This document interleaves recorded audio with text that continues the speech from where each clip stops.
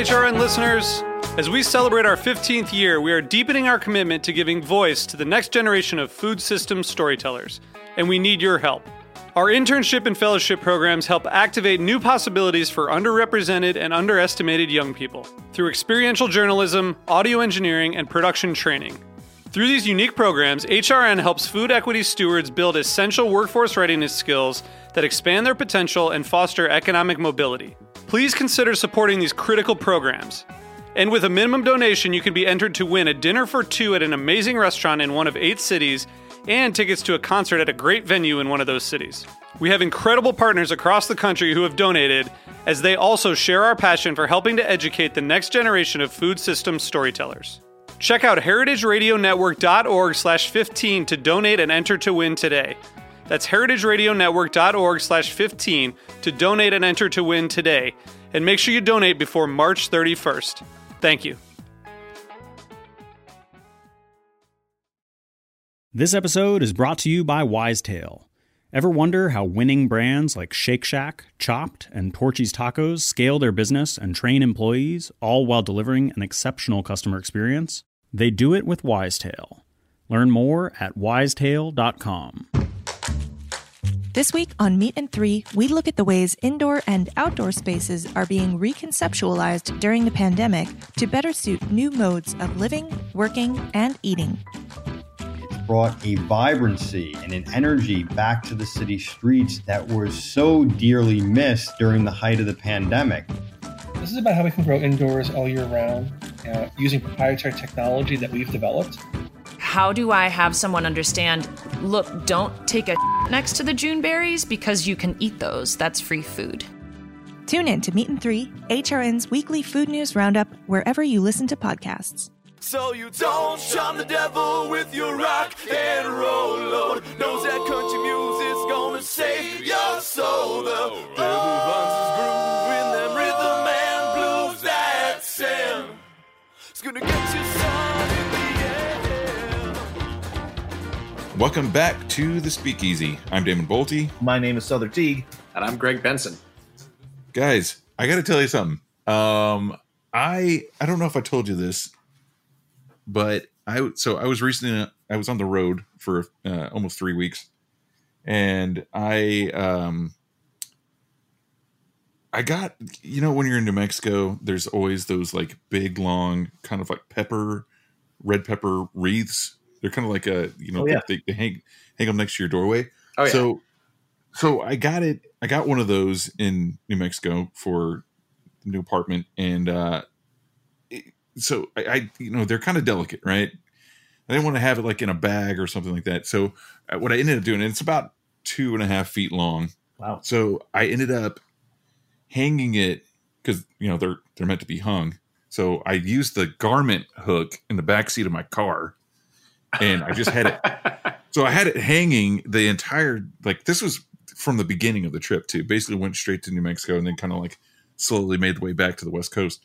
So this thing's been hanging in my car for 2 weeks straight, right? And it smelled really great. But I also had... I was waiting for the butt. Well, yeah. So, but I also, every time I'm, on the road, when, in the last episode, we talked about, eating with your hands versus, fork and knife. I mean, when you're in the car, you got to have snacks, right? You're on a road trip, kind of beef jerky, trail mix, whatever. I always have Cheez-Its. So when that pepper thing was sitting in my car the entire time, with the sun coming in, heating up the car, got the pepper, and then, I got the industrial, Costco sized box of Cheez-Its for, 3-week-long road trip. So basically what I'm trying to tell you is my car smells like queso. It smells like the best, Tex-Mex restaurant queso situation. I mean, for the listeners out there, for those of you who are not from the Southwest, queso dip is it's just melted cheese and peppers, and sometimes there'll be ground meat or chorizo, sometimes pork, something like that. But it's the best thing, when you go to a lot of Mexican restaurants, Tex-Mex places in the South, it just shows up on your table. If it's old school, you just get it alongside your salsa and chips, right? And it's gratis. It's just an amuse-bouche. Of course, a lot of places now charge for it. And a lot of places, it's kind of hard to find. But anyway, it's one of my favorite things in the world. And my car smells like queso dip every day now. And I don't know if that's like, I need to wash my car after this trip and like vacuum it out because like some of those peppers broke and now there's like red chili flakes everywhere. It looks like I had a pizza party in there. But I don't want the smell to go away. You know, like I think your olfactory sense is like the strongest, right? For like sense memory, like all memory, sure. So like it takes me back to like it's like I'm still on vacation, man. It's like I'm still on that road trip. Yeah. I suggest you get yourself one of those little muslin bags that they make for putting a bouquet of herbs in your stock pot, and you crush up a few Cheez-Its and a couple of those peppers, and you hang it from your rearview mirror. That's what I was going to say. Yeah, just go into the air freshener business, man. This is an untapped market here. I was also really holding out hope that this story was going to go to the peppers were in the car, the windows were down, one of them broke open, my eyes got full of peppers, I felt like I maced myself. I swerved off the road.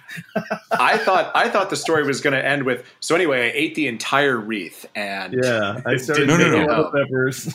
But what I did do is because I was driving through, Colorado and Utah, and I realized that I had to eat the entire box, like family-sized box of Cheez-Its, because I couldn't leave it in the car anymore because of bears. The thing is, like, you keep food in the car. Bears have learned how to open door handles of vehicles, both interior and exterior and interior, mostly the exterior. So the problem is the problem isn't like the bears getting so much into the car, it's them getting out because they get stuck in there and confused. Some of them know how to like open the door handles, but like, especially on like modern cars are kind of like a little bit different, a little more sleek in design. They can't find them. So then they end up just thrashing the whole interior of your vehicle and then it's totaled from the inside. So like so basically what I'm telling you is like in about like a 24-hour period, I ate a giant obscene amount of Cheez-Its. 8 pounds of Cheez-Its in 24 hours. Yeah. It's also, and I also feel like you need to put a disclaimer on your new like air freshener business. It's like, do not take this camping. Animals would destroy your car if you do this. That's true. That's true. So, but the thing is, along with that, you've got to have the right beverage, right? So I found like, I don't know if we talked about this ever, but I don't drink a lot of sodas. I know, Souther, you don't drink anything except for water and alcohol. Yep. But my thing is, I love root beer. So, like, whenever I'm like traveling around, I always try to find like local root beers, and I don't do a lot of caffeine. I just like the herbaceousness and like the kind of different like sarsaparilla, sassafras, like the herbs go into it, and like everyone has their proprietary recipe. So I bought all these different root beers. And I will be, I think from now on, maybe at the end of the show, starting next week, I'm going to start doing a little root beer feature on the Speakeasy. And that will coincide with some photographs and tasting notes. Well, I mean, I think you could very easily mix some root beer with some of the products that today's guest makes. Well, that's what I was going to say. If I'm not advocating like, the road soda, but, every once in a while, When you're on that long stretch, if you're driving down the loneliest highway in northern Nevada, like there's no cops and you're driving like 85 miles an hour and there's also no one around. Maybe you slip a little something into that root beer to, kick it up a notch. And I mean, especially if you're not in the driver's seat. If you're that's what I'm talking about. If you're the navigator, you got all the leeway in the world. I thought I made that clear. Maybe I didn't. Yeah. Not driving. If you're in the passenger seat, you got 3 duties. Right? You got to navigate. You got to control the music. Yep. And you're in charge of the root beer, whether it has alcohol or not in it. and the Cheez-Its. You got to make sure you eat all the Cheez-Its. No more Cheez-Its left. You're it's the bear bait. Yeah, you're the music coordinator, you're the snack coordinator, and you're the navigator of the trip. Yeah, exactly. You're bartending the road trip, basically. Yeah, exactly. So I mean, one of my favorite things to do with root beer is throw a little whiskey in there. It just makes the most sense in the world. And the one we're going to be trying today is especially good in a root beer. Although I doubt that that's how Paul and the gang were really thinking about it in the R&D sessions. But who knows? We'll ask him. So, Greg, why don't you introduce our guest today? Absolutely. So joining us today from F.E.W Spirits in Evanston, Illinois, we have Paul Letko. Welcome, man. Welcome, Paul. Well, actually, first question, did I do your last name right or did I totally butcher it? Absolutely, yeah. With a name like mine, you tend to get over being upset with pronunciations pretty quick. I try to say, as long as you don't pronounce it shithead. It's a family pronunciation. It's Eastern European. It's okay. America's a melting pot. It takes all kinds.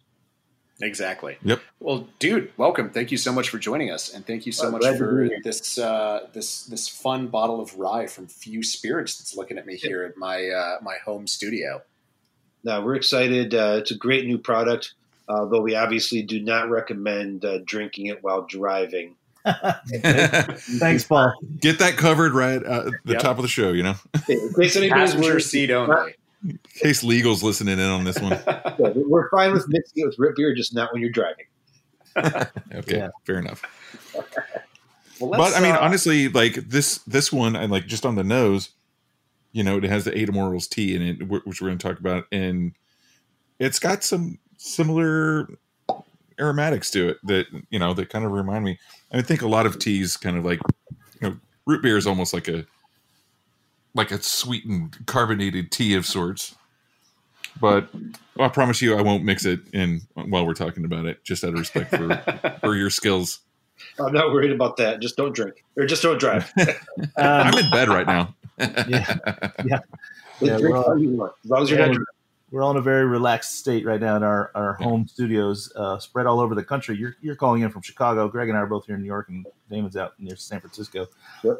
Paul, talk to us a little bit about how you got yourself to the place where in 2011 you were going to open a distillery in Evanston, Illinois, of all places, and make these things. What led you to that moment? Well, I mean, I think all my life, what I'd really like to do is to make and create new stuff. As a former pro guitar player, owned and ran a record label for a minute. But creativity and art is what really kind of gets me excited and really gets me going. One of the frustrations in my life is that a lot of times I'm not particularly good at some of these art things, but that's what gets me excited. And so on top of that, you combine this life of trying to create with a personal predilection for beverage alcohol, and you got a little bit of a nice mixture. And then what finally kind of kicked me over the edge to actually start a distillery was my grandfather dying. And it's a weird kind of way to start to tell a story, but before World War II, his family had owned a major brewery in what's now the Czech Republic. And if you're not up on your world history, in 1939, Nazis invaded Czechoslovakia, and they confiscated the brewery and murdered my entire family in the camps, with the exception of my grandfather. And Jesus. After the war, he spent the rest of his life trying to get it back, but never did. And then when he died, it kind of struck me that this family legacy is gone forever unless I do something about it. And kind of that combined with, beverage alcohols, really just liquid art in a glass, my love of creating and making, and, this idea to get into and resurrect or rebuild or do whatever you want to do, beverage alcohol, started to make an awful lot of sense. But I didn't want to be in the shadow of a major brewery. And so trying to do something that was going to be uniquely mine / ours was far more appealing to me, because it's kind of, it's the opportunity to create something new and not just raise a fist at the sky and complain, why me, or what have you. It was an opportunity to actually make something new and maybe even bring a little bit of positivity to the world. You needed that in 2010. We certainly need that today in the fall of 2020. Yeah, right. Of course. We can all use a little more positivity. Absolutely. And so that was kind of the drive. I want to roll back a little bit to the beginning. First of all, I want to say I'm tremendously sorry to hear the tragedy that befell your family during that time of in the world. It's pretty horrible. But I want to roll back to what you said just prior to that, which was you have a lot of creativity and you sometimes you find that you're not good at things. I think that's important. I think it's important to know that you're not going to know what you're good at or not good at until you try it. And if you have a creative urge or creative bones in your body, you're going to want to try a lot of things. And it seems to me that maybe your semi-successes, I prefer to call them semi-successes than failures. Your semi-successes as a musician, as a record label owner, those are the things that you were trying. And then now you found this thing that you're fucking good at. Like you're hitting it now. Yeah. I mean, you got to leave it all on the playing field, right? I mean, I'm a terrible athlete, or I'm a terrible musician, but I love it. I still play in bands and we still kick around, and there's nothing more personally satisfying than being in a band. And I think there's a multiple number of ways that you can create. And some of them are ways that you can get paid for it because people are going to want to join you on that creative journey. And there are other ways that you're not going to get paid for it, but it's just as satisfying. Creativity isn't about the observer; it's about the creator. And I'm pretty lucky that I get to create whiskey, and I'm pretty lucky that I'm good enough to get people excited about it. I'm pretty unlucky that I love making music, and I'm not good enough to get anybody excited about it. I hear you. I mean, honestly, that's why I started this show. It wasn't, we don't get paid to do this, but we love doing it, and it's an artistic format. I'm also a terrible guitar player, by the way, but I'm still collecting guitars. Yeah, next time you're on, Paul, we'll get Damon to bring his guitar, and you guys can bang out some jams. Awesome. I just got a custom guitar made for me from old whiskey barrels. I'm dude, excited about nice. that. And we're gonna have to have a whole separate episode about whiskey and guitars, Paul. It works well. Whiskey and go really well together. That's probably not news to anybody. Yeah. I mean, I'd like to see some photos of that guitar, man. That's amazing. For sure. It's a great guitar. I actually thought it was going to sound terrible, and I was way wrong. Wait, just out of curiosity, who made this for you? A luthier here in Chicagoland. Cool guy, and this guitar is just awesome. It sounds like a Les Paul. It plays like an SG, and it looks like a Telecaster. It's this weird guitar, and it's awesome. Can I get one made? Yeah, I highly recommend it. Awesome. Well, we'll talk about that later. But as far as I also like that because the using the used whiskey barrels, especially with regulations for bourbons, you can only use that once, right? And then usually you sell those barrels to a Scotch whiskey company or a tequila company, and then they age their stuff in the used barrels. But I'm like, man, yeah, fuck yeah, build a guitar out of it, do something different. We've worked with speaker companies, so there's some speaker cabs from our used barrels. Oh, that's a great idea. Yeah, got turntables from our barrels because wow. There's no limit. At the end of the day, it's oak wood, right? Mm-hmm. So anywhere you can use oak, you can use whiskey barrels. Yeah, right. That's awesome. That's pretty cool. Yeah, I wanted to, and I guess again that also scratches that creative itch for you, right? Yeah. I always wanted to stain. I was actually talking with Nick Offerman, the actor Nick Offerman. In Parks and Recreation, he has his character is at home woodworker, but that's what he actually did before he was an actor. And so we were talking one day. He was in the shop that I worked at in Brooklyn, and we were talking about. I had this Telecaster body, and I was like, I'd like to stain it with whiskey or maybe Campari or Chartreuse, something with a brighter color, but something that would take the spirit and instill it into the wood and use that as the color, right? So it's kind of we're gonna have to have a whole other conversation about guitars, my friend. yeah, you are. I mean, it's not unlike what Jamie Boudreaux did with the bar at Cannon, remember? And it was even during the Angostura shortage where he stained the entire bar with Angostura.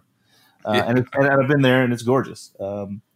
That sounds like a hell of a move, man. Speaking of smell-o-vision too, I'm sure that was just did wonders for the aromatics on that wood too. Yeah. Oh man, yeah, for sure. Oh, the place for the first year, the place still smelled of cinnamon and cardamom when you walked in the door. Beautiful. So Paul, this brings you up to 2011 when you're about to crack open F.E.W. Spirits in Evanston, Illinois. A good place for us to pause real quickly and hear from our sponsors. When we come back, we want to hear what F.E.W.'s been up to since then and what you're going to get up to in the future. So stay tuned, everybody. We'll be right back on Speakeasy.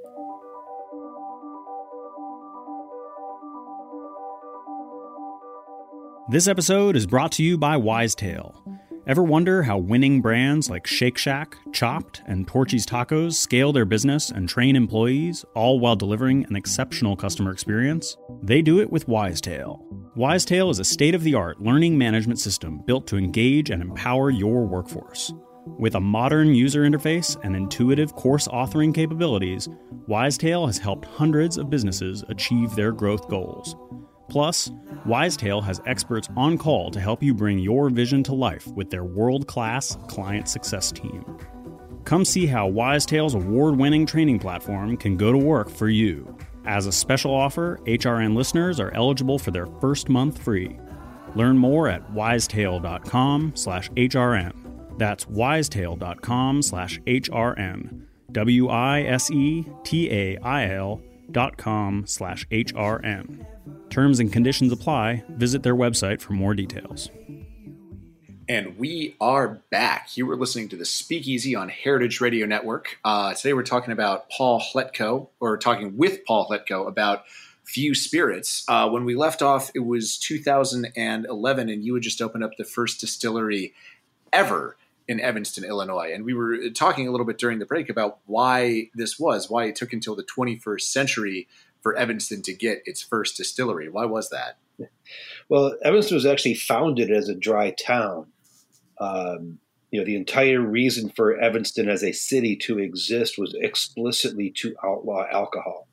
As you know, Sutter, there's a university here in Northwestern, and that came first. And the same Methodist ministers that started the university wanted to prevent the students at this, Northwestern University from turning into drunken louts. So they set up a 3-mile radius around campus to outlaw alcohol, which of course just meant that in Rogers Park right at Howard Street, every corner had a bar and a liquor store. But Evanston itself was dry. And so, but back in the mid to late 1800s, that meant that it was a great natural home base for the Women's Christian Temperance Union, who drove the prohibition agenda forward on a national basis. And there are a lot of people out there that notice a similarity with the name F.E.W. Spirits and the initials of the second head of the WCTU, this woman named Frances Elizabeth Willard. Is that what it stands for? Oh my God. I feel like we've both just been bombed with knowledge. Whoa. But what it really means is we don't make a whole lot, but there are those that see that similarity. And of course, it's a true coincidence naturally. And, of course. Of course. Definitely not premeditated or anything like that. Really not. That's wild. So I've got a question real quick. So, they say that with automotive racing, as soon as the second car came off the assembly line, automotive racing was invented. As long as there was someone to race against, Has drinking heavily always been synonymous with college life? Right. As soon as someone broke out a book, they broke out a keg. Is that? Because it's something we think of as every modern there's been a billion movies about it, right? But I was thinking rite of passage or whatever. Yeah, I was just thinking the pre-prohibition era. I don't know. I think it's because T-shirts didn't exist. I kind of feel like frat drinking it has to coincide with some stupid T-shirt. I don't know. That's just my thought. But well, anyway. I have to chime in here. Fraternities were actually invented at my alma mater in the 16 or 1700s. I can't remember. Whether or not they had T-shirts, I don't actually know. But it's definitely, it's always been pretty synonymous with, I don't know. I guess probably there's something about being 19 years old and having this ability that waves You're away from home with every passing year. Yeah, exactly. Of being able to work hard and play hard. It's like you can study for 6 hours straight, write an 8-page paper, go out and do a couple keg stands, sleep for 3 hours, and wake up and be like, all right, time for a jog, And I think about 19-year-old Greg sometimes and his ability to do that, and I get very envious. So probably that's it. It's this thirst for knowledge and the ability to expand your mind and this outsized capacity to party with relatively few negative consequences, all wrapped up in a time in your life when you're finally, able to make your own choices. Yeah. So, Paul, let's get back on track. Paul, I'm here for the swerve. Yeah, it's 2011. You're now opening the first distillery ever in Evanston, Illinois. And what was the first thing that you rolled out? The first thing we rolled out was a gin product. We've always planned on being a whiskey distillery, and that is certainly what we are. And even from the beginning, it's what we were because it was most of what we made. But we first launched with a gin product as well as a unaged whiskey, which is that's common, right? That's what distillers have to do. You can't just make and barrel and barrel and barrel and barrel. Pays and the bills. Yeah, you got to get some bills paid. You can't just stack it up and let it because it has to age before you sell it. So you got to make some stuff that doesn't have to age so you can get some revenue. Yeah, it's always tough, and you certainly. I started off not being, shall we say, independently wealthy. And so, the cash flow and being able to stay in business was super important. And I was not able to rely on whiskey sales to keep our doors open for several years. So you're saying your dad did not give you the $1 million that all of our dads gave us? Yeah. What a cheapskate. No, my dad's a pretty good dad. Don't get me wrong, but we have not been. He wasn't laying out in life. I've got some advantages. I've got some disadvantages, but I never missed a meal or anything growing up. But we weren't exactly going to get a $10 million donation from my dad so I could start buying apartment buildings. Right, exactly. That's what I was referring to, and never have to pay it back. Claim you do, but don't actually pay it back. So you rolled out the gin and the unaged spirit as you were obviously barreling and aging more spirit. Talk about what sort of a tightrope that must be to walk as just a business person in general. Well, it's really tough. I mean, obviously the capital, whiskey is a very capital intensive process. But we did what we did. We're very proud of the fact that we don't source any whiskey, and we're very proud of the fact that we've never sourced any whiskey. Every drop that we make is in fact ours. And it's something that gives us a lot of pride. We're not going to throw stones at anybody that doesn't do it that way. But this is what we do. I didn't get into this business to push paper across desks and look at spreadsheets. Yes, that's what I do a lot of the time, but that's business.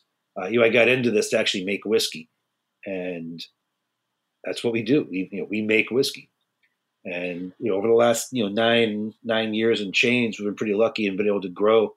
We received an awful lot of critical acclaim. Our sales continue to grow, and it's been pretty fun. I get to travel. I get to see the world. At this point, Few Spirits are available in 50 states, 36 countries across 5 continents. And I'm pretty proud of the team that we have that makes that possible. I can imagine because it's tasty juice and it's innovative juice. And that's one thing that I wanted to ask about because, when I think of Few, I think of, the breakfast gin. I think of your cold brew whiskey, and I feel like the business school approach to making money and keeping the lights on while you wait for your whiskey to age is to play it a little bit safe. Don't do anything, don't rock the boat too much. But you guys, part of your brand is building these slightly more experimental products, and sort of I guess I want to know where it sounds like that's probably born from that same creative spirit we were talking about earlier of like, I don't want to just do something that someone else has already been done. I want to put my own stamp on this. Is that fair to say? Yeah, I mean, I get into this to make whiskey, not to copy what somebody else does. And we want to make stuff. And some would say I suffer, but I really much prefer to think of it as enjoy a raging case of ADD. One of the curses of that is that it makes it challenging to, make the same thing day in, day out. But by trying to innovate and create new stuff, that's what makes me able to stay in my lane and make the stuff that keeps our lights on. Well, I imagine there's a lot of similarities to the music world, right? Because, like, for instance, it must have been, just to start out, it must have been crazy to, like, when you hear yourself recorded for the first time and you're like, well, it was weird. It must have been crazy to, like, taste your very first distilled spirit out of a bottle, right? And then, like, when you go through this process of, like, recording, like, it's not, those couple days of tracking your guitar parts and singing, that's one thing. But then you've got the whole week of mixing and mastering. That's kind of like the distillation versus the aging process. There's a lot of similarities, and it does make you go a little stir crazy. So I understand the ADD element there. But it's that, I like to say that we try to take a jam band approach to making whiskey. Yeah, it's good. It's going to be played differently every show, right? A little bit, right? And you get to improvise, and sometimes we improvise with stuff that really doesn't work very well. Just like, if you're in a jam band, sometimes your improvisations just simply don't work. Yeah. Other times you come up with something that turns into the immortal rye, and it's glorious, and it works, and it's magic, and it's those. Not to cross milieus or anything, but it's kind of like chasing that dragon. Once you feel that joy, like you try this, like, oh, that's magic. Whether you're hitting the peak note when you're playing, or you get the perfect guitar tone when you're in the studio, or you get this harmony of flavors in the glass. That moment is magic, and it's. I'm not a bartender. I'm a terrible bartender, but I would like to think it's a little bit like that when you're improvising, you're making a new cocktail. If you're good as you guys, maybe you succeed 5 times out of 10. But most people probably succeed 1 in 20 or 1 in 30. I'm a strong, like, 110, like I do so much that I have to give perfect recipes away to other bartenders. And yeah. But that's the joy of the creativity, right? If you never fail, you're not trying hard enough. Yeah, that's kind of what I was referring to in the first half of the show. You did a bunch of things that you feel like you, again, semi-succeeded at, and now you found the thing that you really succeed at.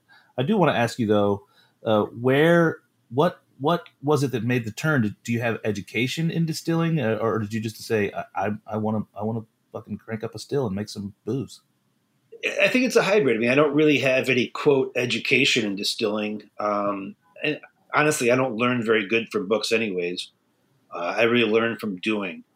I do have a little bit of benefit of home brewing for about 20 years. So, I understand mashing. I understand fermentation. I understand sanitation. There's a lot of things that I understood better when I started that I think a lot of people might understand. Mm-hmm. And understand them in a real world environment rather than a school book. But I'd never run a still. Obviously, that's a felony. I would never do that. I'd certainly never do anything in my basement. But that's a long statute of limitations, in case you were wondering. It's that experimentation. That's what, again, it's that creativity and the fun, and learning how to, starting from scratch and trying to learn how to mash and ferment and distill all at the same time, I think would be a much harder task than trying to learn how to distill. So when you were like hoisting up the capital to do this, you had this idea, like, I'm gonna open up a distillery in Evanston, Illinois, the least likely place in the United States anyway. and I've never, what you said, I've never run the still. Who did you turn to say, I'm looking for A, capital, and B, maybe advice? Were there any distillers that you like sat down and chatted with, or? Yeah, I mean, I certainly started developing friends relatively quickly, ranging from our friends over at Koval to people who were a little bit more established in the whiskey world. I became pretty comfortable with a lot of the distillers that were doing similar things that I wanted to do, at least back in the day. We're talking about friends like, Corsair. We're talking about St. George. We're talking about Smooth Ambler. And some of these guys who are, and continue to be absolute rock stars in this world of craft distillation. And I'm truly honored that, I get to call several of them actual friends. And that's something that's really cool to me. But kind of there's things that you can learn. And so there's style things that I learned from this guy, or style things I learned from that woman, about how they do things. But I think a lot of distillation, or at least the way we distill at F.E.W, is, first you learn the rules, but you learn the rules so you can break them. Yeah. And there's an awful lot of rules of distillation that we very gleefully disobey. But that's what makes us us. And, you can't break the rules unless you know them. And we do know the rules. We just don't particularly care. Yeah, I mean that's I think that's not an uncommon philosophy or approach, and obviously again your successes speak for themselves. It's working for you, and it's great. It's great stuff. Yeah, no, it's a tough world out there, and like I always say, you can't compete with large distilleries with bad product. You have to have a great product, but you're not going to out quality a large distillery. You got to have that quality and make it different and make it interesting, and it has to be differentiated. And so that's kind of where our focus is. How do we differentiate our products or our whiskeys from fill in the blank major brand? They make whatever pick your favorite Kentucky bourbon. There's three of you guys. I'm sure you guys have three different favorite Kentucky bourbons, and as do I. But odds are pretty good that all four of us have different favorite Kentucky bourbons, and we're all correct. Yeah. Yeah. Right. And so, I just want to make, I want my whiskey to be somebody's favorite whiskey. And, the best way to do that is to make sure that I have that quality and to make it different. Yeah. Yeah. Well, I mean, I think that's a sensible approach to doing anything. It's like, don't try and replicate the success of, don't try and build a search engine that's exactly like Google. Like find your own thing that you're good at, and really say, okay, this is what I can bring, and I can bring my unique stamp to this corner of the market. It's a big market, it's a big table, and this is my corner of it, and I'm going to be awesome at it. I think that's a great approach. Yeah, and if you have like a small storefront bar, it's going to be hard to compete trying to sell Bud Light for $3 a bottle, whereas maybe you can turn that small bar into, say, for example, a bitters emporium. Hey, huh? That's a pretty good idea. What kind of idiot would do that? Yeah, it sounds crazy. I don't know if that's an idea that I would pursue in earnest. Yeah, exactly. Differentiate yourself and be what you are, and be staunchly what you are. Let's talk a little bit. I can't necessarily join the conversation at this moment, but let's talk a little bit about the expression that Greg and Damon are sipping on. Sure. So that's a new one, right? Yeah, so we just launched our new rye whiskey called the Immortal Rye, and we're real excited about it because A, it's a delicious product, which is always number one. But two, we're really excited about some of the stuff that we do to make it taste the way it does. And what the Immortal Rye is the F.E.W straight rye, the same rye whiskey we've been selling for many years, Craft Whiskey of the Year from Whiskey Advocate. Gold medal here, gold medal there, and it's the number one selling grain to glass craft rye in the United States. But we take that rye whiskey, and as you guys know, when whiskey comes out of the barrel, you add water to bring it down to bottling strength. But with the Immortal Rye, instead of using water, we use a cold extracted tea. And the tea that we use is a cultivar called F.E.W. It's a very fruit forward black oolong tea, partially fermented. And it's this really delicious tea, very, very fruit forward with a really nice kind of tannic backbone.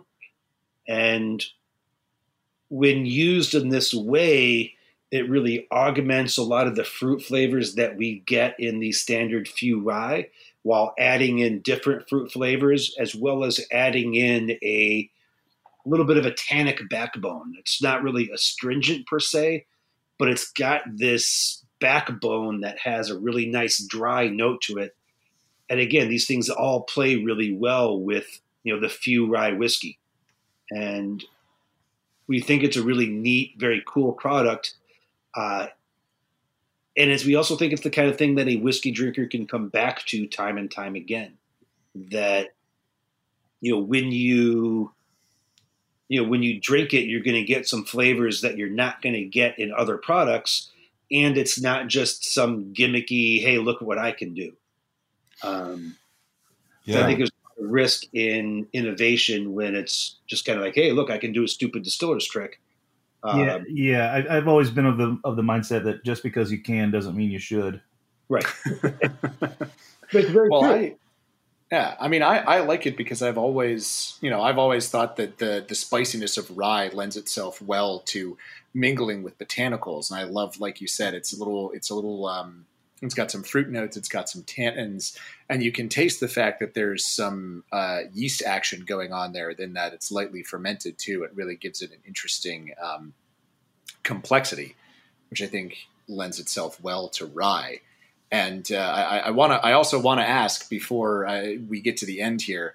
You have another expression, just to bring it back to what we were talking about rock and roll earlier, that you did with Alice in Chains. Is that correct?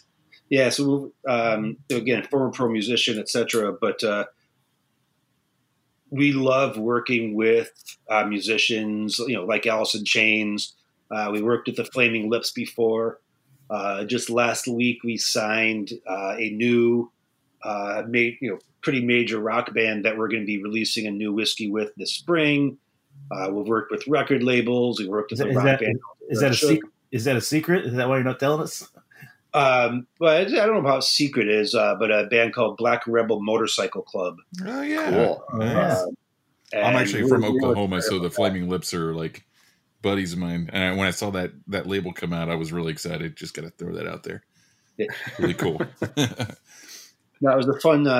It's fun, and I think you get really, working with musicians, you get a different vibe. I think sometimes the most interesting things come into fields from outside the field. That bringing somebody who's not a whiskey maker into the whiskey world can help create really interesting things. Yeah, for sure. You have to know the rules in order to break them, but working with a band that doesn't know the rules, I do know the rules, and so we can break the rules together.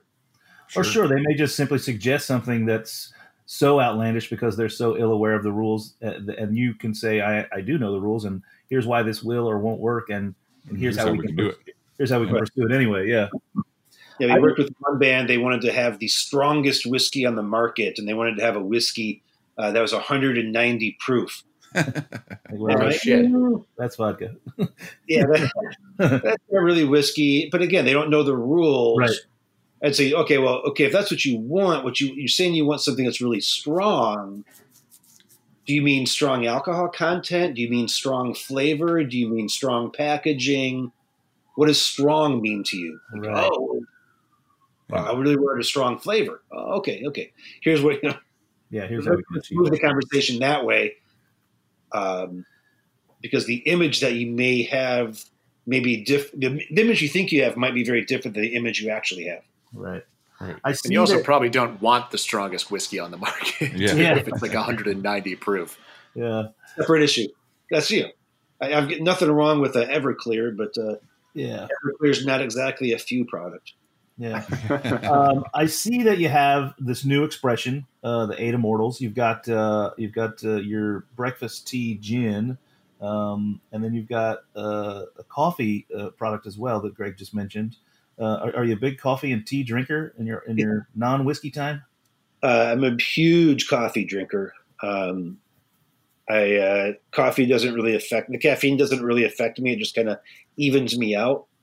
But we've got an amazing team at F.E.W. And so while I drink coffee, a lot of the people at the distillery primarily drink tea, including kind of my right-hand man, this guy, Stephen Kaplan, who is one of the more brilliant people you're ever going to meet in your life. Creative, smart, all the fantastic adjectives you can come up to talk about somebody else.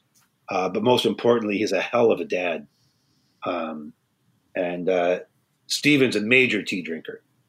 And so we get to play around. Yeah. Nice. Incorporate the things you love. Yep. Something I really like about this whiskey, and like I unfortunately I can't do caffeine anymore, so I've got to take it easy. First of all, I wanted to ask what the content is caffeine wise for something like this when you incorporate it into whiskey. Does alcohol kind of negate any of it, or we haven't actually tested it for the actual caffeine content, but in the entire 750 ml bottle, there's about a cup and a half of tea. Okay. So if you're getting enough caffeine from this product to worry about, you're probably drinking more alcohol than the alcohol's the problem, not the tea. You got other problems. But one of those two compounds is going to win the race. Yeah. We don't recommend drinking an entire bottle of this at a sitting. Well, I was going to say about a whiskey like. Oh, sorry. I was going to say about a whiskey like this. Like some of my favorite whiskeys these days are, some of the Stranahan stuff, like the Rieger's Kansas City whiskey that has a little bit of sherry. I love these whiskeys that have something.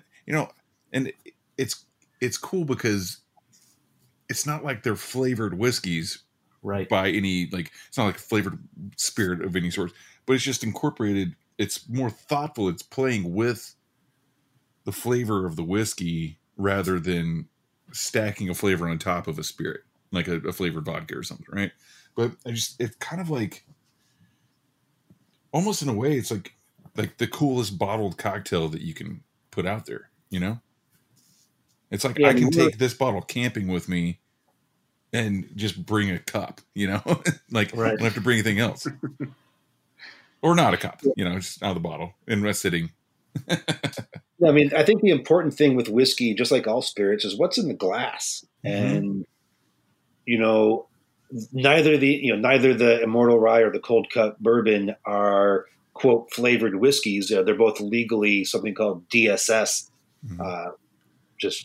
It's probably a little inside baseball, but, there's no sugar added. There's no chemical flavoring. There's no preservatives. There's no nothing that you wouldn't serve your mother, as long as you like your mother.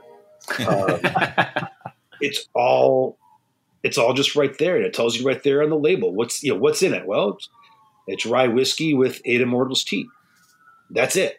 It's 93 proof. It's not watered down. It's just it is what it is. Right. And I think that's to me that's a little bit refreshing to see truth in labeling. Absolutely. Yeah, Paul, if anybody wanted to get a hold of you and talk to you more about this, or just to engage with the brand in some way, you got a presence on the internet you'd like to pimp out a little? Sure do. You can find us at fewspirits.com. You can find us on all your social medias, just at Few Spirits on Facebook, Twitter, as well as the ever-loved Graham. I think we're there on Pinterest too, but I don't really understand. Yeah. You got a TikTok? Come on. Yeah, no, I'm not 12. Although I will say, my kids' TikToks that have me appearing in them dancing get more likes than their regular TikToks. Yeah, they're laughing. Oh, I'm sure they love that. Yeah, they're laughing at you. I hear about that a lot. Don't worry. Dad, get out of my screen. Yeah. No, they're inviting me now. Like, Dad, can we do a TikTok together? That's cool. I'm actually useful to a teenage girl. Every dad's dream. Well, man, it's been really great talking to you. And, I'm sure that you and Damon are probably going to get together offline and talk guitars and play some music together and maybe put together some kind of crazy ass whiskey and tea drinking guitar playing tour. We'll all be ready to. Hey, we just call that tour. Okay. There's a word for that already. Yeah. Get in the van and bring the whiskey. Just don't drink the whiskey while you're driving. That's right. Full circle conversation there with Paul Hletko from F.E.W Spirits in Evanston, Illinois, just outside of Chicago. Man, really great to have you on, and very informative episode. And I'm really excited to get a hold of a bottle of this stuff and taste it. I got the weekend off, so I'm gonna try and get some drinking done. Nice. Yeah, thanks, guys. Yeah. So that's it for the Speakeasy. Check out Heritage Radio Network for many more programs like this one. Go check out Souther on his weekend off and try some of this whiskey with him. Yeah. Until next week, everyone. Cheers. Cheers. Cheers. Guys. Thanks so much. So you don't shun the devil with your rock and roll load. Knows that country music's gonna save your soul. The devil runs his groove in them rhythm and blues that sound. It's gonna get you son in the end. The Speakeasy is powered by Simplecast. Thanks for listening to the Heritage Radio Network, food radio supported by you. For our freshest content and to learn more about our 10-year anniversary celebration happening all year long, subscribe to our newsletter. Enter your email at the bottom of our website, heritageradionetwork.org. Connect with us on Instagram and Twitter at heritage_radio. You can also find us at facebook.com/Heritage Radio Network. Heritage Radio Network is a nonprofit organization driving conversations to make the world a better, fairer, more delicious place. And we couldn't do it without support from listeners like you. Want to be part of the food world's most innovative community? Subscribe to the shows that you like, tell your friends, and please join the HRN family by becoming a member. Just click on the beating heart at the top right of our homepage. Thanks for listening.